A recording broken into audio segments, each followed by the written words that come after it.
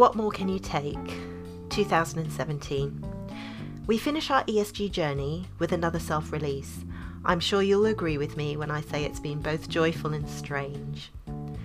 Ostensibly, ESG went away after closure, but came back to do Glastonbury and Meltdown in 2014.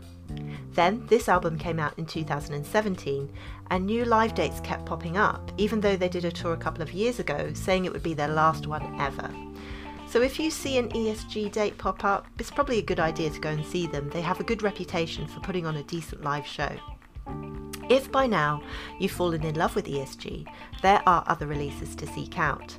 The Sample Credits EP, Bam Bam Jam 12-inch, Party Music 12-inch, which is personal favourite, a few compilations, and ESG Live from 1995. While commercial success has eluded ESG, it's hard to imagine them wanting to shift units. Uncompromising, for better or worse, is a word that springs to mind. It comes down to how you measure success. They absolutely should be more well known and given the kudos they deserve for their lasting influence.